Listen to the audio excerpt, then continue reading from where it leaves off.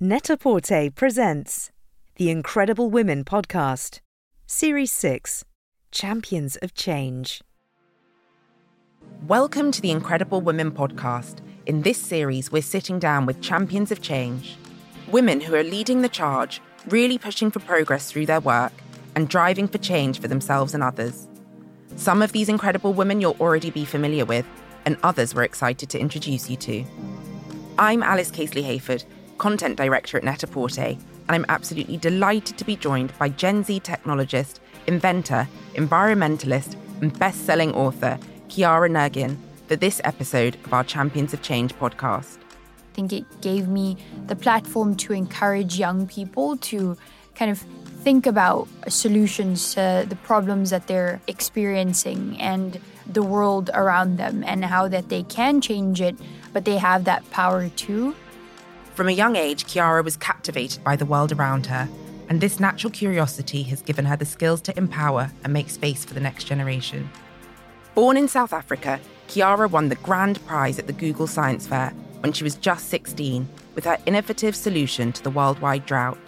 Now, aged 23, she recently graduated from Stanford University and has been featured in Time magazine on its most influential list and Forbes 30 Under 30, among several other prestigious titles, celebrating her work in sustainability and advocacy for young women in STEM.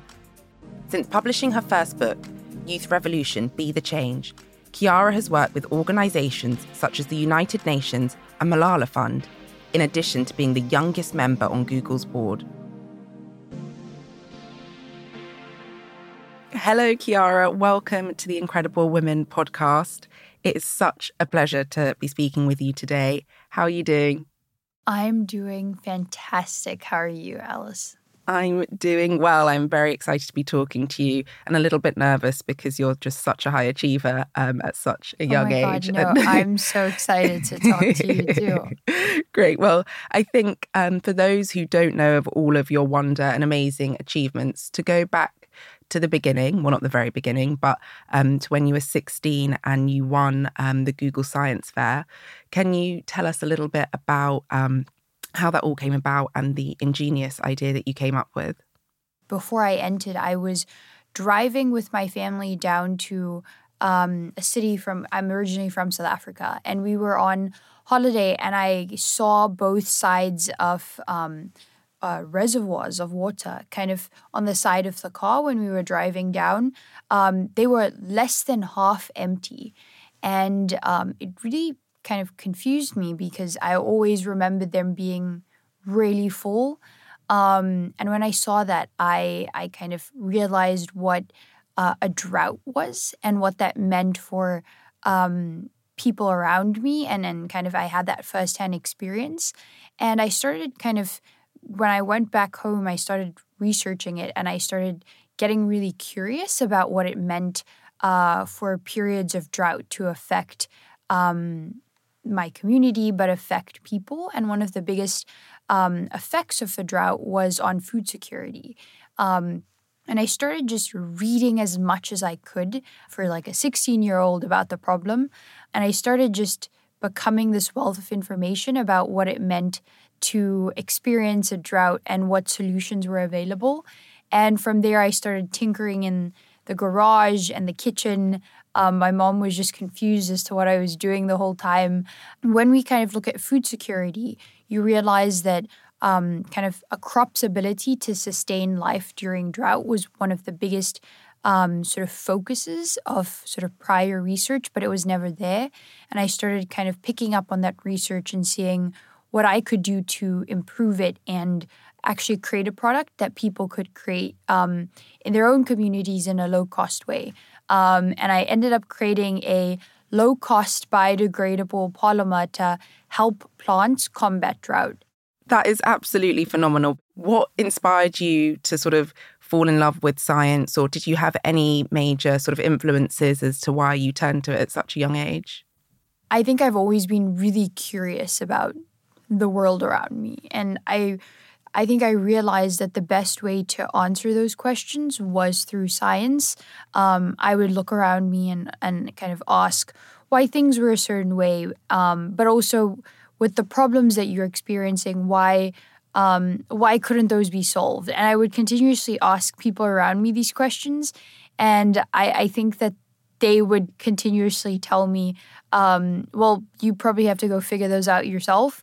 And that's why I kept turning to science. And I started realizing that if they couldn't answer the question, and if I couldn't answer the question, there were tools around me to help me answer that question in different ways. And that was science and now technology, which I think is always what fascinated me about that space. And well, we'll get into science and technology and how they sort of coexist shortly. But I'd love to hear more about what winning the Google Science Fair, what that meant for you and how your career, I mean, you were only 16, but what that then meant for you going forward and the sort of opportunities it opened up.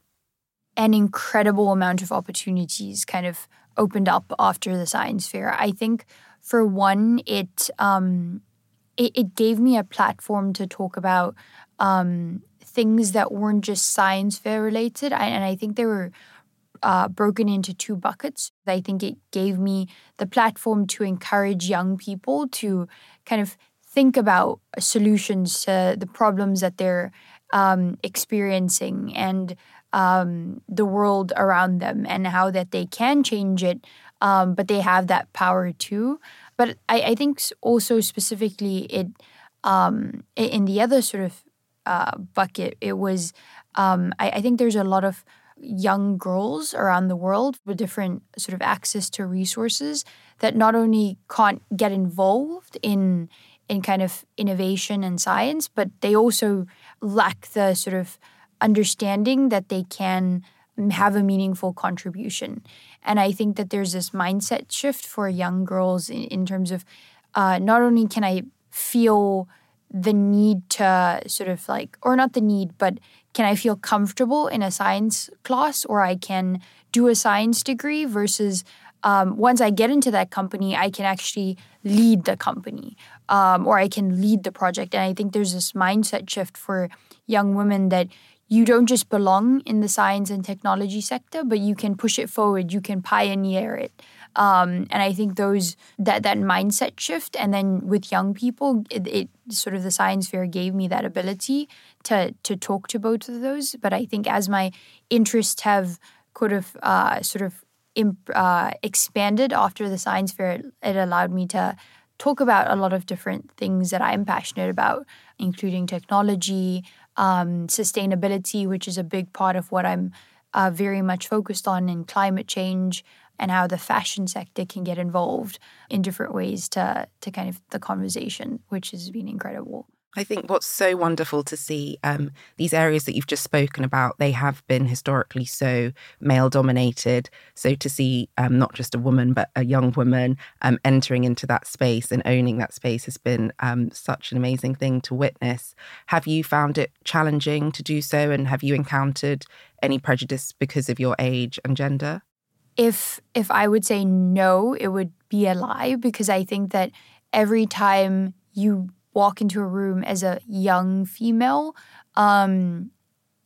people automatically think you don't sort of have that background, or you don't have that sort of knowledge that you can actually speak meaningfully to a specific like scientific conversation. And I remember when I was pitching for the science fair, and it was me in front of a room of I think around 15 judges. They were all around the ages of 30 up until 50. Like, they had their PhDs, and I know my parents were outside, and they were just as nervous as I was. And I went up there, and they put you in the front of the room, and it's a very small room, and there's a big conference table, and they're all there. And I was just standing in the front of the room. And for a moment, and they were asking me a bunch of questions, and I was answering them. And there was a moment that I realized, like, they probably looked at my project for even a maximum of, let's say, 10 hours. They've reviewed the project, they've, like, read it. But I lived and breathed this project for, like, at least 2 years. Like, I was the one doing all the hard work. And so the fact that they could know anything more about what I was doing is completely crazy. Knowing that you have that confidence because you put in the time and you actually know what you're doing, because nobody knows it better than you do, because you created it is what I think I've always told myself to overcome that and share what I've done or what I've researched in a meaningful ways, because you actually have that background. So you're not kind of like shooting from the hip in rooms like that. You're just as kind of knowledgeable about it. Really, really great wisdom there. But I wanted to go back to your schooling quickly. And I know you overcame serious health issues, which really disrupted your education. What impact did that have on you? A huge one. And I think when I was writing my book after the science fair to kind of talk about this in a really sort of in-depth way, I think it completely changed how I saw the world. I had meningitis it was bacterial meningitis, and I was in the hospital for a long period of time. I missed most of my earlier years of high school. And I think something that I realized was, like, from an actual sort of like medical standpoint, meningitis is the inflammation of the membranes surrounding the brain and spinal cord. And I remember having this realization that if this is the sort of power of my brain or my mind to endure such like pain, just imagine if I was pushing it in a way that was more meaningful than just sitting in class and absorbing information. And it was just a sort of empowerment that I had looking at this sort of illness that I was experiencing, that when I kind of went back to school, I compartmentalized in certain ways, which I wouldn't recommend to young people, to kind of think school as one thing and then like outside innovation as another. I think you should approach it as kind of intertwined, but that's what I was doing. I was kind of doing well in school. Like I was still going to school. I was still like doing well in exams and tests because I was still kind of dedicated to that. But then when I would go home, I would like put 2 to 3 hours every day to just reading and understanding problems that I was passionate about, specifically drought, rhino poaching, technology. And I would just start learning. I was this like sponge of information. And after that, I'd kind of go back to school mode the next day. And I would be doing these things. And it gave me the sense of power, because I was kind of saying, I just recovered from this incredible illness. I almost died. But now I'm kind of tackling things and feeding my own knowledge versus just having it spoon-fed to me by a teacher. And I think it kind of completely changed my outlook, that I kind of looked at what I was learning in school as incredible, but my actual contribution was these things that I was doing outside of school. Wow. Well, that is absolutely incredible, the way that you dealt with that huge challenge and how it really changed your outlook and approach to not only your schoolwork, but your life in general. But you touched on there your book. I'd love to hear a little bit more about that and where did the idea come from? I love talking and I love giving sort of speeches and I love conversations with different people. People were continuously asking me to kind of talk about my story. I think a large portion of innovation and sort of sharing ideas with the world is communication. So you have to sort of be able to do that in a way that resonates and gets people excited. And I did that for the science fair. I was doing that for different projects that I was doing. And I realized that if I could just take some time to put this down in a book about my own journey, how I sort of almost died to almost kind of creating a project and a product that essentially solved worldwide drought. If I could just put that down, if there was at least one young person, if there was at least one young girl in the other side of the world that read this and decided to open up her computer and research something that she was passionate about or start an organization to do something that she was interested in, I would at least have made sort of an impact in their life. And I started just writing it down, and I eventually had it picked up by Penguin Random House, which was incredible because, like most of my sort of product and projects, I started it with this passion, and then after I got into it, I actually saw a path to releasing it into the world. But it was definitely something that I realized was something that could make an impact that was exponentially bigger than what I was doing in conferences or talking to individuals, or just kind of doing interviews. It was something that anybody could pick up at any time and read about what it means to create and invent when you're a young person. Amazing. Well, I think that's a really interesting point there, because to me, who science initially went over my head, certainly at school, and for a lot of other people, I'm sure around the world, STEM might seem like pretty intimidating and sort of elitist space. So what do you think needs to be done across the industry to kind of make it more accessible and inclusive, and make it an easier space for a more broad demographic of people to enter? I love that question, because I think it's so fundamental to how we bring up young women and how they think about the space. Because I remember when I was in school, there's sort of this apprehension to being wrong. I frankly think, like, as women get older, there's still this apprehension to being wrong. Like, before you answer a question, you want to think a couple times before giving a shot at the answer.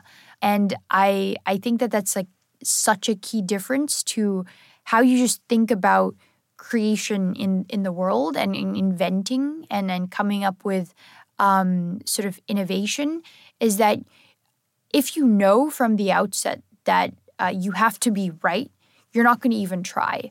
And I think that being able to teach young women that at a really young age when they're in school, which is you might not be 100% sure of the answer, but you can still put your hand up and try. And I know that a lot of young boys feel very comfortable giving answers, knowing that they're probably wrong, but they'll put it out into the world. And so I think having that understanding at a young age for young girls is so key to being able to get more of them in science and technology. It's just put your hand, like, just try. You could be wrong, you could be right, but being able to contribute is still so meaningful. Absolutely. So in terms of your current projects and what you're working on, can you explain a little bit about how science and technology intersect in your work? And I'd love to hear how you think the role and significance of technology is really evolving science. I think that's like an incredible question, because I think when I took science and technology as a kind of when I was in high school, I often thought about it as science and sort of biochemistry are sort of one domain, and then technology was a separate one. Although I was like continuously learning coding when I was young, and I was always really interested in it.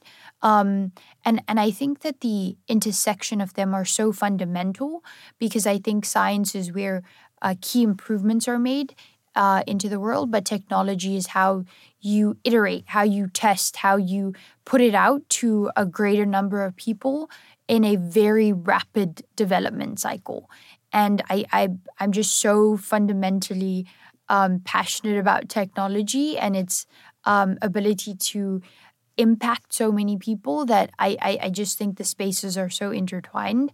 And that's why I was so, when I was at Stanford, I kind of focused on computer science, because I think that technology is the way that impact is really explored and kind of given to the world through science. And this is a big, broad question, I guess, but what's your kind of pie in the sky goal for your career? Is there one sort of key area that you're working towards, or are there lots of spinning plates for you? I really think it's to be able to make a meaningful sort of access to technology in a way that people interact with it and gain value from it in how that sort of improves the world. And so what that means is, whether that be in sustainability, whether that be in people gaining value in artificial intelligence, whether that be people's ability to interact with new technology. I think that specific space is something that I'm really passionate about, and I think that that being able to push the envelope on kind of new technology and the interaction with it, that interaction can be applied to sustainability. It can be applied to people's access and value that they gain with sort of new means of technology that we're seeing every day. And I think being able to contribute to that field in a really meaningful way, it's sort of human-computer interaction, if you want to say that, being able to push that and have it touch a lot of sectors, whether that be sustainability, climate change, the fashion industry, that's what I'm really passionate about. Well, that was actually going to be my next question, because we touched on fashion at the very beginning of our conversation. But how would you like to see the fashion industry engage more with science and technology? Engage is such a good way to put it versus maybe just interact with it on the side.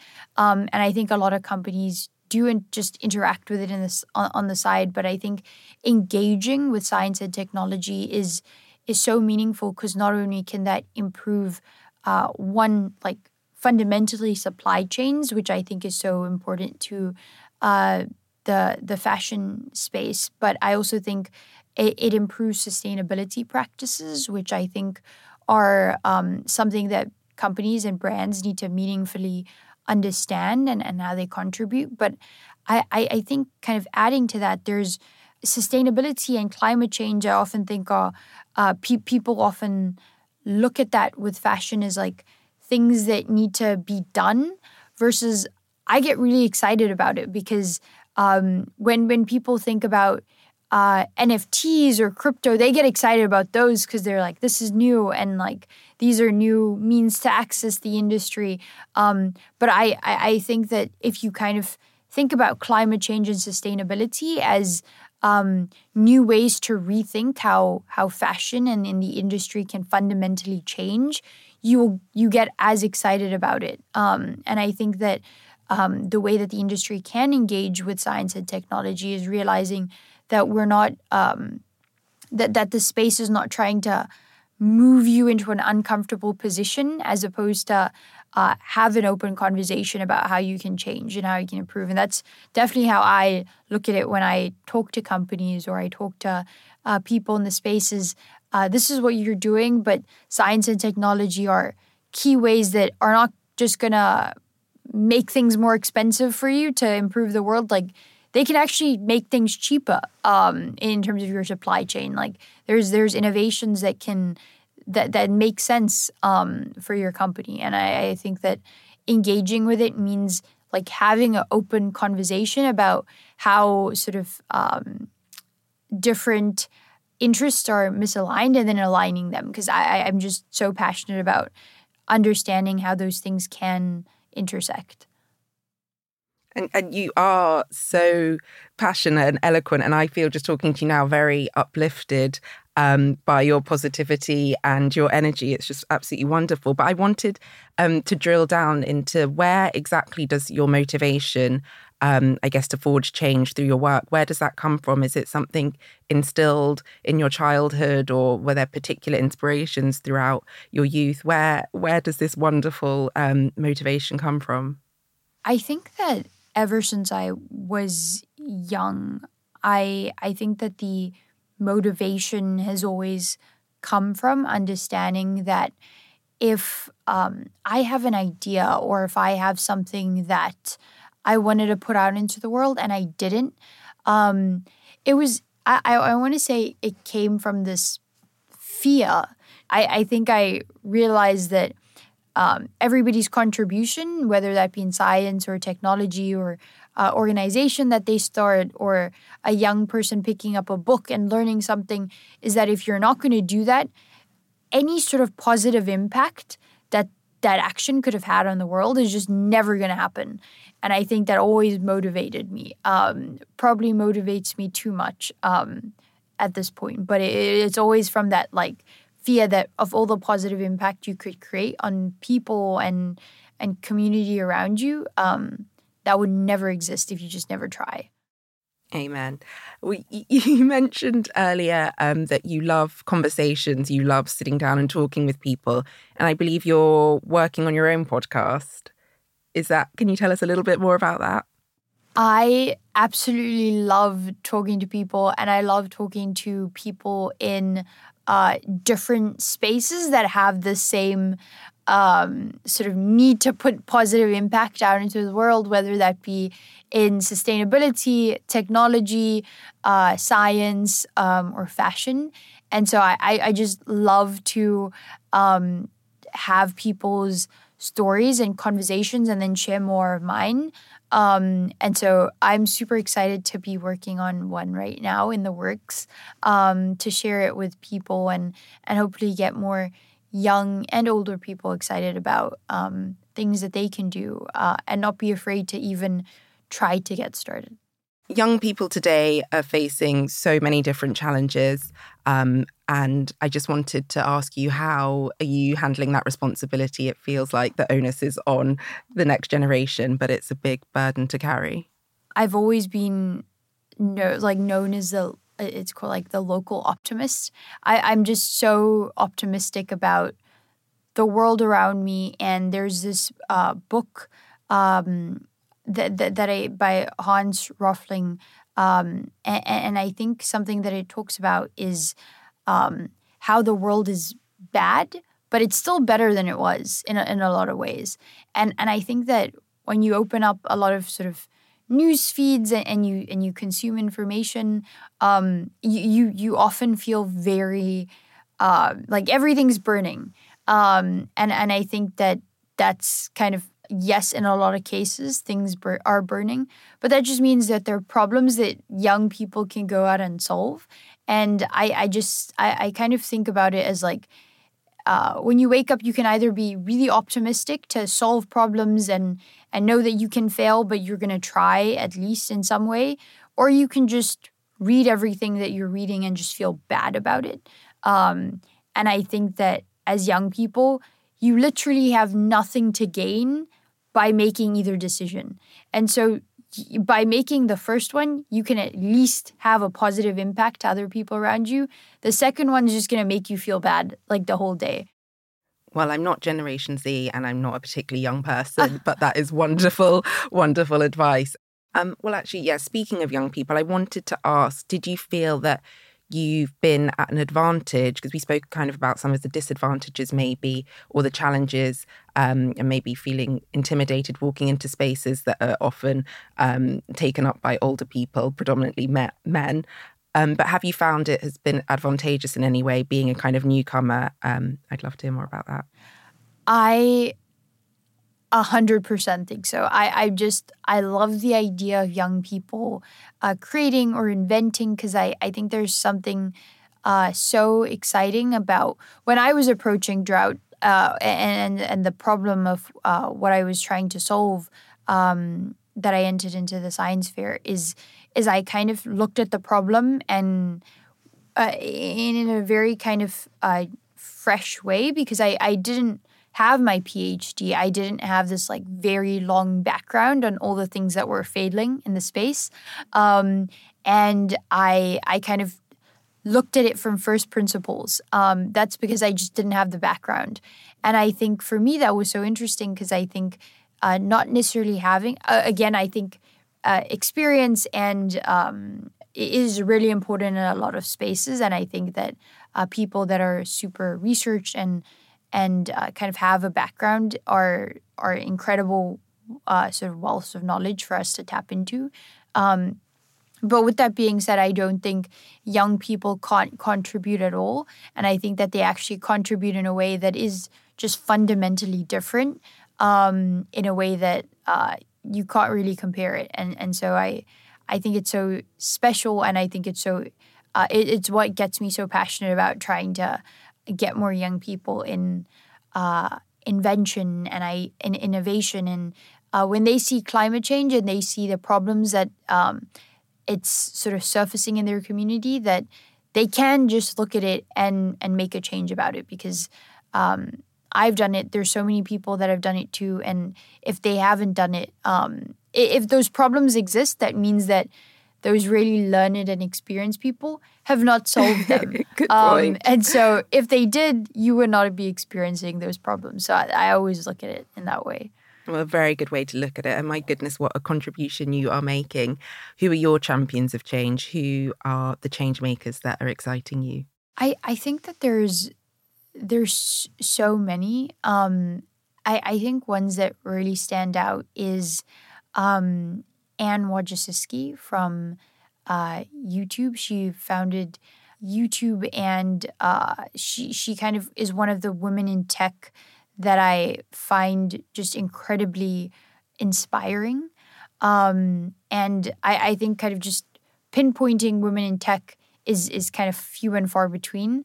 And so when you're the kind of the CEO of a large tech company like that, I think a lot of people look up to you. And I think another one that I've just been sort of honored to work so closely with is Malala Yousafzai from the Malala Fund. I've sort of been honored to work with them and their organization for a while, especially in terms of inspiring young women through a lot of pieces I was able to write and kind of contributing to sort of their corpus of work in The Economist and stuff like that, which has been incredible. I think having a voice like that in the space of the work that Malala does is incredible. And I think that she's been somebody that champions change and definitely inspires me. Oh, brilliant. Well, that is a wonderful note to end on. You are such an inspiration, such an incredible woman, and of course, a champion of change. Thank you so much for joining us today. It's been such a pleasure talking with you. Thank you so much for having me. I couldn't have thought of a better way to spend my morning. Champions of Change was brought to you by Net-a-Porter and Chalk and Blade. Hosted by Net-a-Porter's content director Alice Casely-Hayford and fashion director Kay Barron. The team at Net-a-Porter was Katie Berrington as the senior editor, with casting by Annabelle Brogg and Olivia Wakefield, and coordination by Erin Shanahan. The producer at Chalk and Blade was Laura Hyde. Original music by Alexis Ademora, and the series was mixed by Nasson De Silva. If you've enjoyed this episode, please consider leaving us a review and tell us who your champions of change are.